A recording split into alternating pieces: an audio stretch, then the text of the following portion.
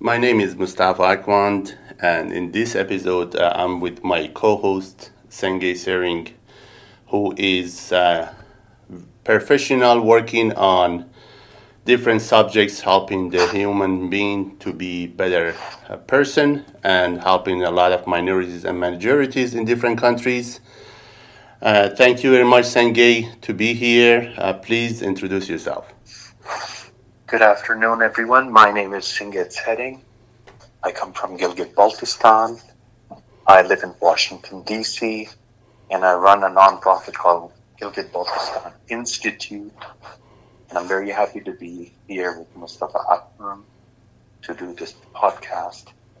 And I think the best way to start up the podcast is that the co-host introduces himself. So thank you for getting me as your first guest. Sure. Thank you very much, Senge. So, you are focusing on Gilgit Baltistan. To begin with, let's just, for some people like me who don't know exactly where is Gilgit, can you explain where is Gilgit and what is the situation over there? Right. So I think geography matters a lot. And in this world, certain parts of the world get media attention because of their geography. So Gilgit-Baltistan is extremely important for the international community because it exists between three nuclear powers of the world. In the north of Gilgit is China, in the southwest is Pakistan, and southeast is India. And then in the west is Afghanistan, which is boiling pot of strategic maneuvering right now, as we know. So it is a very an important part as far as these countries are concerned. And any other country in the world that is interested in affairs in Afghanistan and the issues between India and Pakistan, or the situation that is evolving in Xinjiang, for instance, or Tibet, for instance. These are all neighbors of Gilgit-Baltistan. We are immediate neighbor of Chinese province of Xinjiang in the north, and to some extent Tibet in the east. And we are bridging a land between different important nations as well. So for instance, without Gilgit-Baltistan, Pakistan would not be able to connect itself physically with China. In the same way, without Gilgit-Baltistan, India would not be able to connect itself with its ally Afghanistan. So the strategic placement of Gilgit-Baltistan has made it an extremely important territory, and a lot of books have been written about it, about its politics, about its trade. And it's very close to the ancient Silk Route that we know connected China with Central Asia, Middle East, and all the way to the European nations. So I come from that region, and because of the importance of this region, I thought that I should establish a nonprofit in Washington, D.C. So whenever somebody needs my help to understand the situation there, about its people, about its culture, identities, about its natural resources, and politics, then I would be able to provide my services in that manner. So that's what I do. As Mustafa explained, I try to talk to different people with different interests in the region. I try to host different events, seminars. I try to communicate with different institutions, both bilateral and multilateral nature, that are involved in that region, including the different staffs of the United Nations, for instance, people at the U.S. Congress, and different institutions in the European Parliament, for instance, or the British Parliament.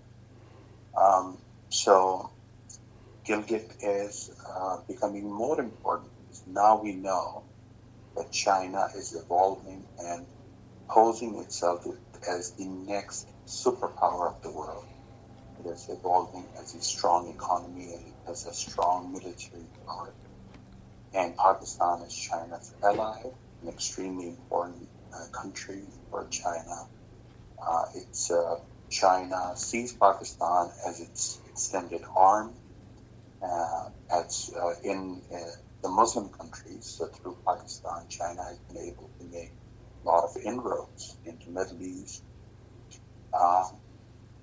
So I think these times are very interesting, and what I do is also the same nature. All right. So basically, you are just explain this for me. Is that are you citizen of Pakistan or you are a citizen of India? So this is an extremely important question, and I think it's very funny in a way that you asked it with such an ease. But I think it's a very complicated issue, and it has a history of almost 75 years. So in 1947, when the British were dividing all its colonies all over the world, in Africa, in Asia, South America, North America, everywhere. What they were doing was for India, they made a constitutional arrangement through its government in London, and they divided India into two countries, India and Pakistan. There were parts of India at that time, lands that were governed from Delhi, for instance, which did not become part of India or Pakistan, like Myanmar became its own country. And we have the Gulf republics like Oman and Emirates and Qatar and other places, Bahrain, which were ruled from Delhi, from the same place, but they became independent countries. But yeah, when they distributed lands between India and Pakistan, my land constitutionally became part of India. But then a war happened between India and Pakistan, and after the end of the war, there was a ceasefire. And then the matter went to the United Nations Security Council. And at that time, Pakistan had already occupied my land, the district that I come from. So constitutionally, my ancestors had become part of India at that time. But then physically, we became part of Pakistan. And then for about 10 more years, up until 1957, after the birth of Pakistan, I think, they tried to resolve this matter through the Security Council. Nothing happened. One of the conditions that the Security Council put on Pakistan was that it had to withdraw all its soldiers, all its forces, all its citizens from Gilgit Baltistan. And Pakistan was not going to do that. So that's why we got stuck with the situation that we are in today, which is I kind of had dual citizenship of India, Pakistan, and at the same time did not have a citizenship of any country at all. Because constitutionally, even though my people live in Gilgit Baltistan within Pakistan right now, up until now, constitutionally, we're not Pakistani citizens. But we have access to Pakistani lands and jobs and other services, medical institutions, colleges, universities. And we also use Pakistani passport to travel to other countries. But when it comes to the Pakistani constitution, it clearly states that we are not Pakistani citizens. So that is, one big confusion that is there. Now, on the other hand, in 1949, when India formed its constitution, it clearly put us as its citizen in the constitution. And when it became a sovereign country, it claimed Gilgit Baltistan as its integral part, but then it didn't have any physical control over it. And then in 1970s, there was another war between India and Pakistan that also created Bangladesh as an independent country. So at that time, India was able to gain control of some of the villages of Gilgit Baltistan, and they became, Indian citizens and been able to enjoy constitutional rights there. So there is this confusion between India and Pakistan right now, which is they are not able to resolve this matter, and that is affecting the local people with their basic political, economic needs is that whenever, for instance, we want to seek justice through Pakistani judicial system, for instance, we are told that we cannot take our case to the Pakistani Supreme Court because the people are not Pakistani citizens. For instance, whenever we have royalty issue, like Pakistan using our minerals or water, we do not get anything back in revenue because we are told that we're not Pakistani citizens. In the same way, there are a lot of other things that the local people should get as basic rights, but they are not able to because the law does not really protect them.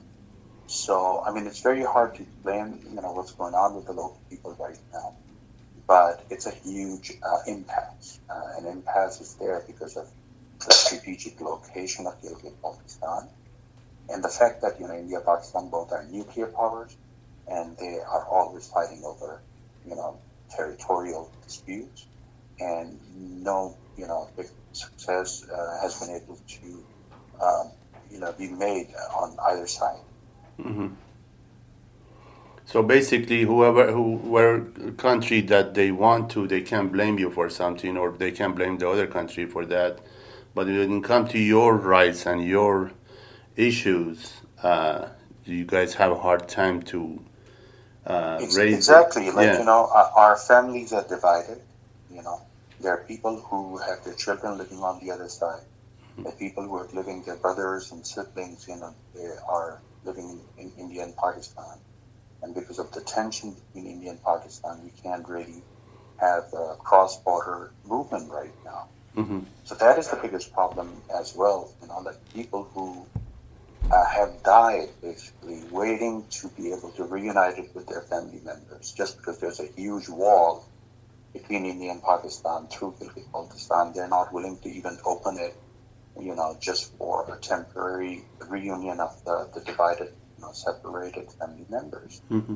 A lot of people who are divided, what they do is they go to, for instance, Iraq, they go to Iran, they go to Syria. These are the places where the Shias have their, pilgrim sites.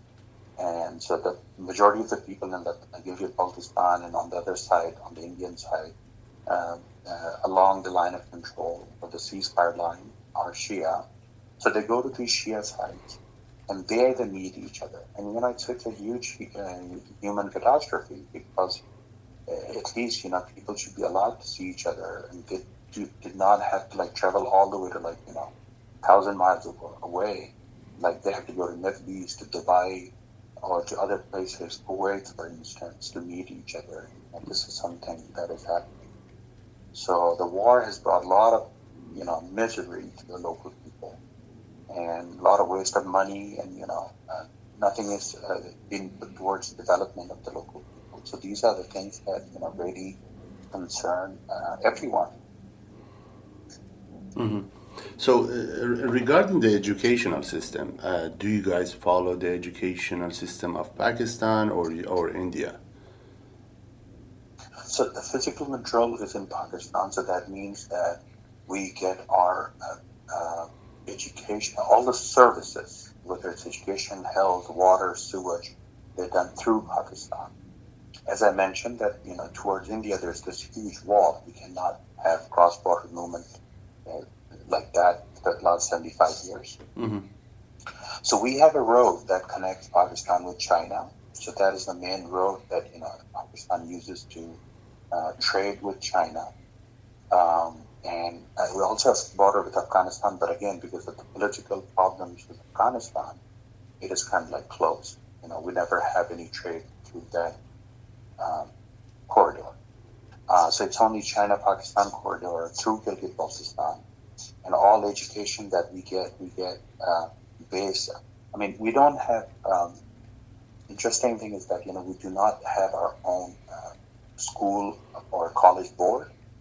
So Pakistani school and college education system is kind of replicated in Pakistan, and the funding that comes from Islamabad for local education, and it's the same way with the medical services. Is that a lot of supplies and jobs that come from Pakistan. bureaucracy in civil services, for instance, and judiciary, they all come from Pakistan. So Pakistan has control over the region, not only through its military force, but also through its administration, its bureaucracy. They all come from Pakistan, and they control the region and benefit from it. This is very important for our listener to understand that the conflict of identity that is happening among the people, and they know that they are Pakistani, they know they are Indian, they have that issues that they have to explain not only for themselves, they have to explain it for their future generation of what are the things that is happening and what are the ways, because the future generation is always looking to see what the past generation did and what was their mistake or what was their success. Right now, with this conflict of identity, is something that the future generation will struggle a lot. And toward the education that you are saying, is that all the fundings, that everything that is coming from there, and you were mentioning that there is a lot of... You know what happens, Mustafa, in the war zones is that the biggest issue is trust, right? Yes. The governments really don't know how to trust the local people, how to engage their loyalties, how to measure their loyalties, because they're not really citizens of the country. So that is reflected the way, the governments build their policies towards such regions. For instance, in Pakistan, when we say education, it's not really education, it's all indoctrination. You're not learning to be a useful, successful person out there in the world. It's all about stuffing information in your brain about how great Pakistan is, how amazing the country and its military is, how important it is to be loyal to the country, and how important it is to hate India and hate Hindus, how important it is to look at everything from the prism of Muslim versus non-Muslim. So basically, your children are growing up as confused people with no major skills to help themselves stand up on their feet as important, citizens contributing towards the overall wealth and good of the world, right? It is just about how to be loyal to Pakistan and how to abuse India. And this is all the books teach. This is all indoctrination that we are talking about, not education. For 16 years, we were taught the same thing again and again in different flavors, with different angles, how to be a soldier ready to help Pakistan, fight against India whenever they're needed. And this happens in many countries in border areas, right? People are expected that they will be show their loyalty at any given point when needed. So I think that is one aspect. But this trust that you are talking about is a one-way trust right now. It's just the government is asking the trust of the people, but it's not giving them anything to... Exactly, yeah. So when we tell them that, look, you are taking gold or copper or water resources from our region, and you owe us $30 billion every year for all the minerals and water resources you take from us, and you multiply that by 75 years since you've been occupying us, that does not make them realize that their, loyalty is two-way street. It actually makes them angry. It makes them angry, and then they become oppressive. So another issue, as you know, being Shia majority area, there's a lot of trust issues with Pakistan. So the Pakistan's lot of wealth that they spend in that area is to convert the local people into minority. So they create these different mechanisms, and they create these different apparatus that they have to bring in their own citizens and settle them in strategic areas along the Pakistan-China highway, for instance, or try to convert Shias into Sunnis in special valleys, certain valleys which are along the Indian border.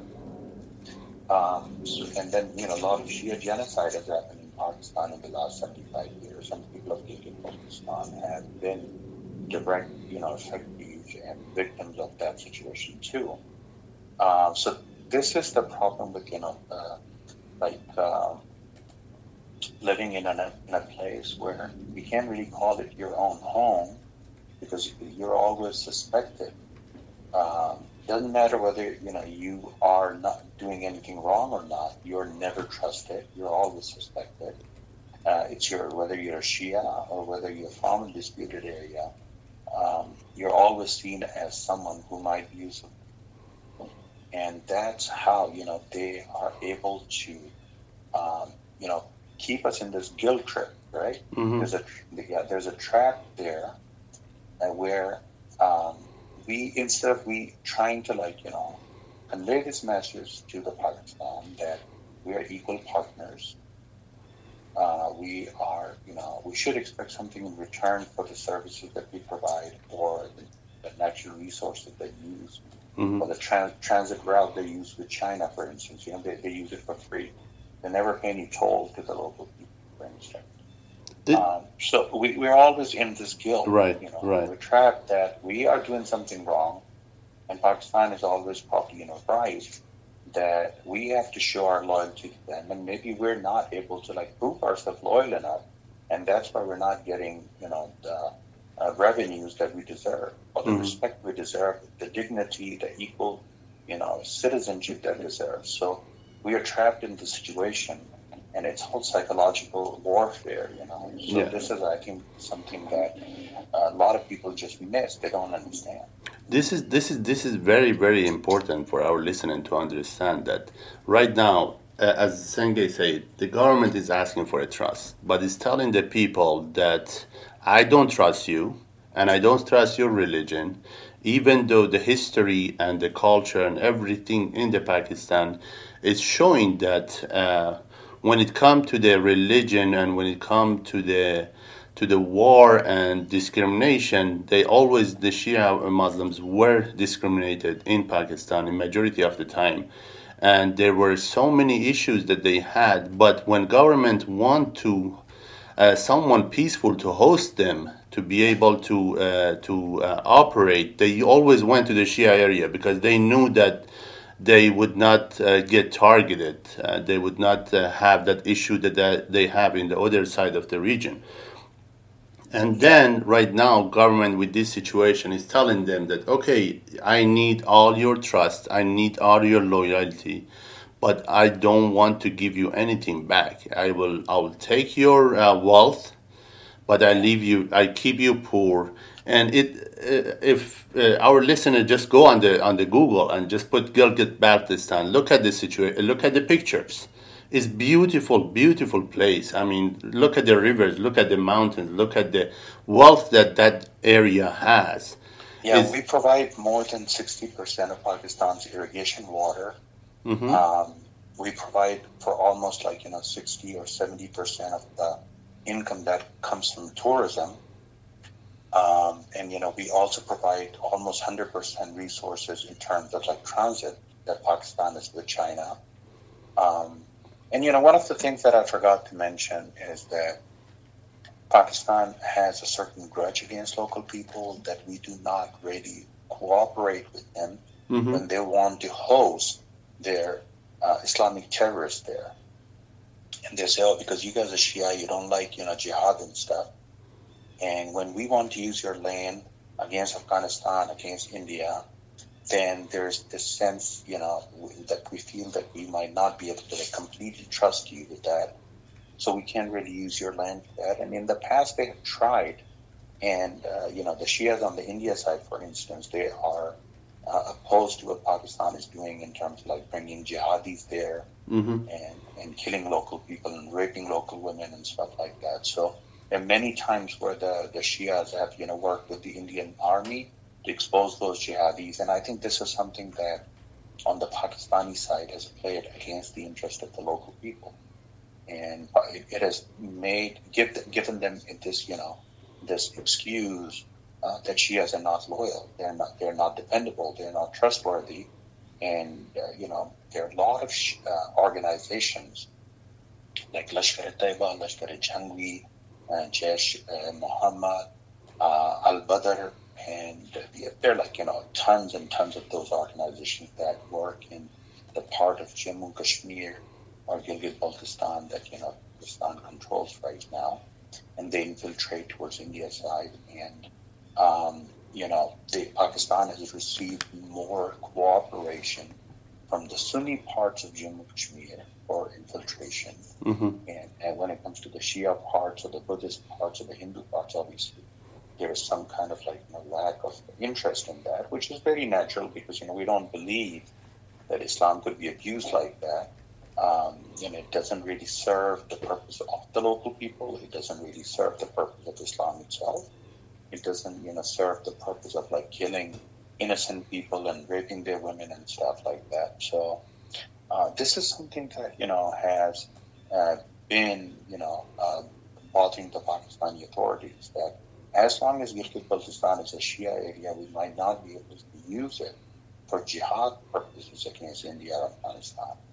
So that is one of the reasons that, they have always used different tactics to convert local people into minority, either through genocide, through tribal attacks, through Shia-Sunni, manufactured disputes that never exist locally. Most of the people who have disputes with local Shias are those who have been, outsiders and now settled there, and they work with the Pakistani army to attack local Shia. Local Sunnis do not have any problem with the local Shias. They have intermarriages. They coexist with each other. They share, all kind of chores in the villages during the agriculture season, for instance, or work with other in other sectors and stuff. So I think their lives are very different from these settlers. So I think, as you mentioned, we have all these natural resources that we give to Pakistan: uranium and copper and gold and water, and despite that, when they see that the local people are not very, accepting the strategic and the defense tactics and policies that the governments use, then it kind of work against the interest of the local people. Indirectly, what happens is that then government have different excuses to reduce the money for education and health and other sectors. 75 years have passed. We don't have even a single medical college there. We don't have even a single engineering college. And the region is 3 times the size of Maryland. It's huge. If you look at the map of Europe, Serbia is a country there. It's a big country. Our Gilgit-Baltistan is bigger than Serbia in area. And we don't have a single medical college, engineering college there yet. Wow. So that is what they're doing. They are forcing local people to go to other parts of Pakistan for education. That causes brain drain, obviously. And then when people move out because of lack of facilities, then they're replaced by their own people. So this is another way of demographic changes that you might see it as natural way of people moving in and out, but this is government induced. This is done on purpose to force people to move out because they can't really live in them. Well, it is surprising. I mean, obviously, every day I'm learning something as well. Yesterday, I was reading an article. It was saying that the Lashkar-e-Jhangvi that you were mentioning, they have in their constitution, and a couple other terrorist groups that they are operating in Pakistan, they have in their constitution that the Shia are infidel and they must be killed. And people who are not believing in the same way that the Lashkar-e-Jhangvi and the others are believing, they must be targeted. And obviously, if the majority of the Gilgit-Baltistan is a Shia, this is the best way either to convert them to what they think is the right way of religion, which no one can take that role, because every one of us has our own belief and our understanding. We can educate ourselves, but that doesn't mean that what we are doing and what we are worshiping is wrong. Same way, go to them. I mean, you mentioned that they are Sunni and Shia. Despite their differences, they are coexisting and living in together because they don't base their livelihood on the religion. The humanity is more important for them, and living together and surviving and helping their society.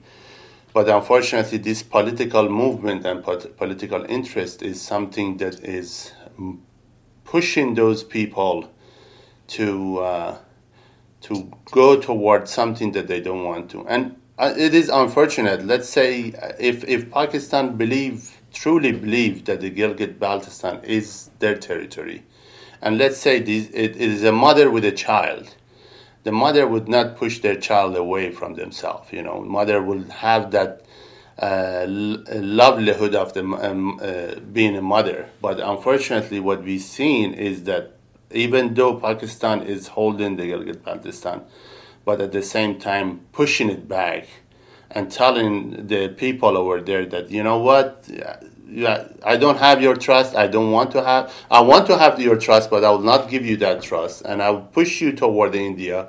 But at the same time, I will fight you because you are going toward India.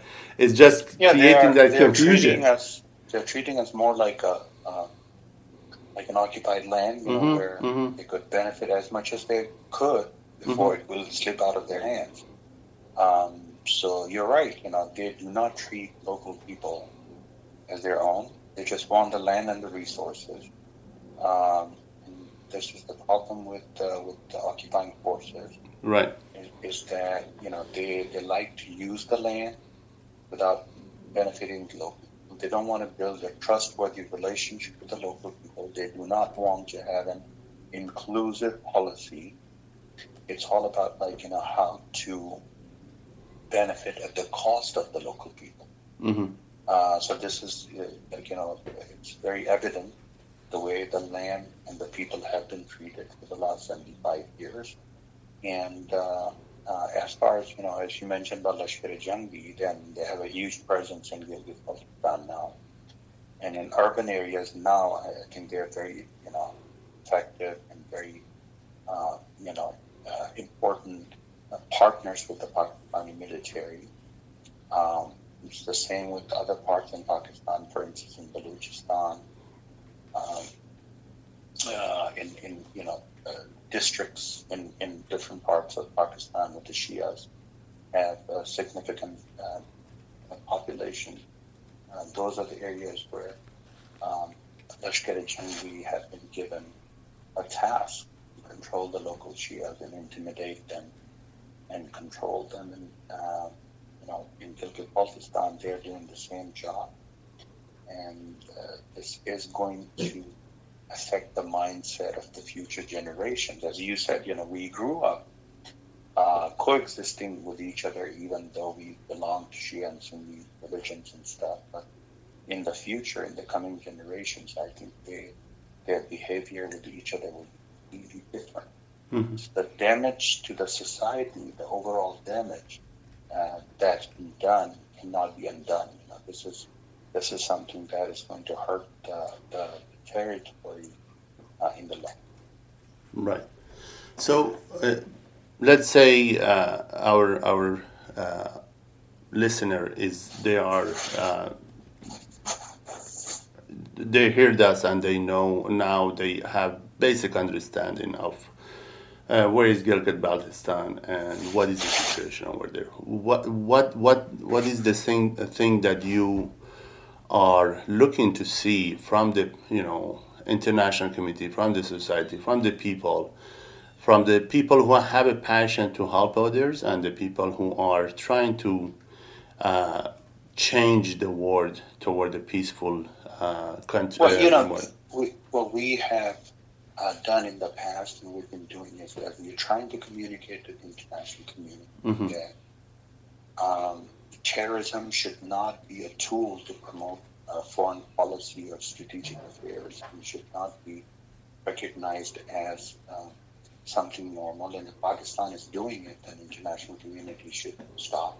Mm-hmm. International community should take notice of all the mushrooming of the madrasas in Pakistan. There are more than 40,000, 50,000 madrasas in Pakistan, and half of them are just like, non-existent on papers. They're not registered. Right. About 26,000 or 27,000 of them probably registered. And all these madrasas, what they do is they promote hatred, they promote killing, they promote abuse of Islam as a political tool to hurt the minorities, to hurt non-Muslims, to hurt women, to hurt children. And I think this is something that we're doing. If there's a funding coming to Pakistan, there's money coming to Pakistan through the United Nations, through the United States, or any other country in the field of education and human resources, then they should take notice of where that money is going. What kind of education and indoctrination local people are receiving, which is hurting regions like Gilgit Baltistan and Balochistan and other places like Karachi. Mm-hmm. So this is something that we expect, and that's why it's really important for a person like me to go and talk to someone at the United Nations, someone at the U.S. Congress, someone at the different think tanks who influence White House or State Department and their policies of funding international communities, right? We also expect India to play its role in open border towards the Pakistan, so to separate it families. But even though Pakistan resists that, and Pakistan is refusing to open it, but India and the international community should be working on that. And sometimes, we don't have food for like weeks. We don't have supplies for weeks. It should come through. There should be alternative routes to India to provide for medical supplies, for instance. There's trade going on between Pakistani city of Lahore and Indian city of Amritsar.